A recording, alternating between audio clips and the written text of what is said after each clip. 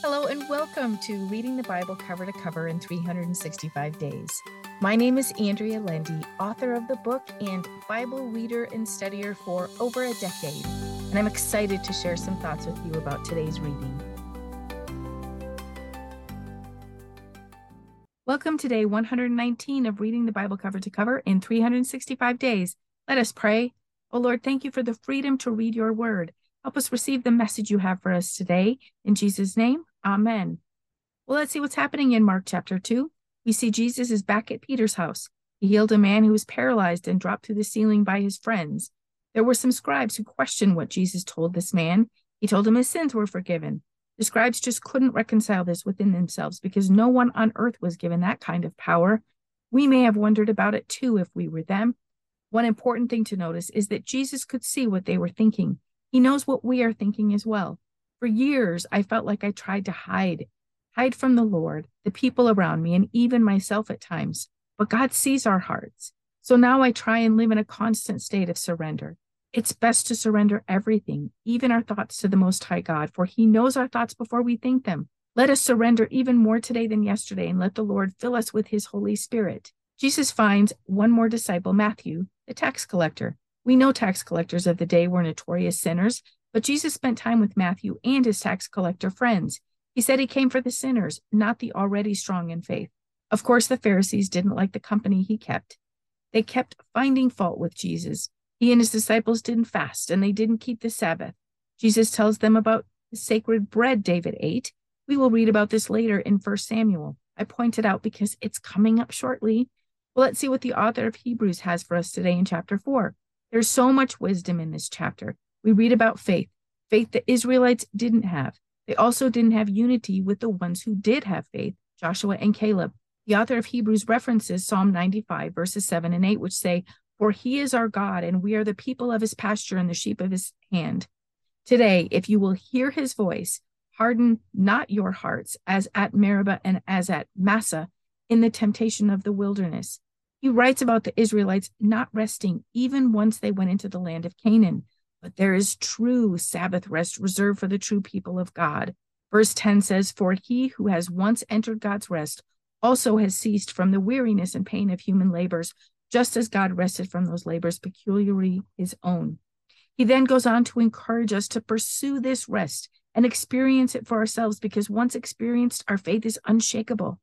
Yes, the Lord grants us rest from the burdens and difficulties that are in our external world, the world around us. While our circumstances may be difficult, our hearts can remain soft. Verse 16 is underlined in my Bible and said, "Let us then fearlessly and confidently and boldly draw near to the throne of grace, the throne of God's unmerited favor to us sinners, that we may receive mercy for our failures and find grace to help in good time for every need, appropriate help and well-timed help, coming just when we need it." He encourages us to go boldly to the throne of grace and confess our sins. He also tells us there is help ready and waiting for us. Imagine that.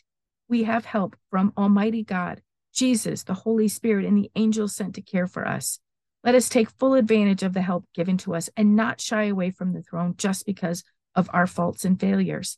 Instead, let us go boldly to the throne and allow the Lord to forgive us and strengthen us. Well, let's see what's happening in 1 Samuel chapter 5.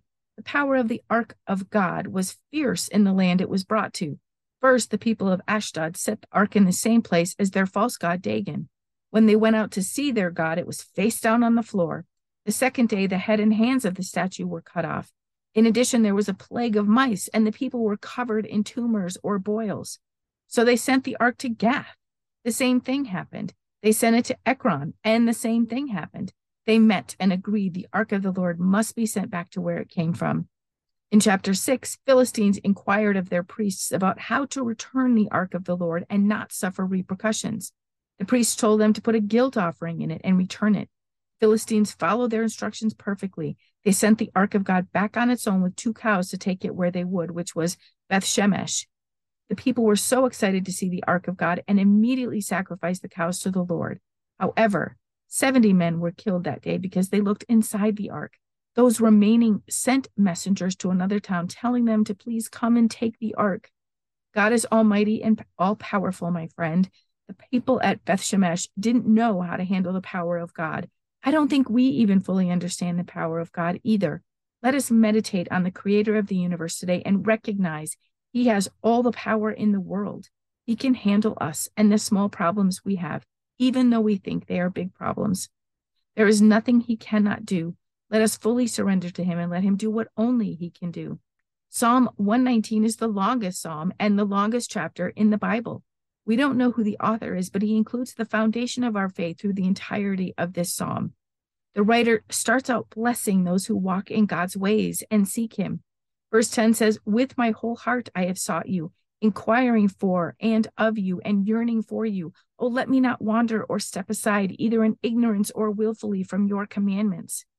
This is a common theme in this psalm and is a powerful concept, asking God to not let us fail in following his commandments, either willfully or out of ignorance.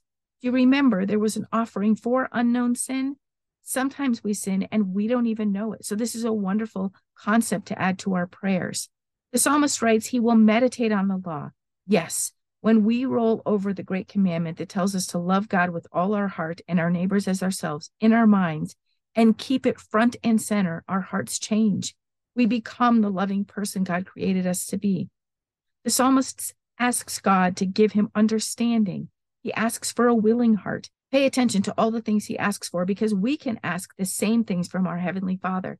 We can ask the same, and I encourage you to do so. Lastly, verse 165 says, "Great peace have they who love your law.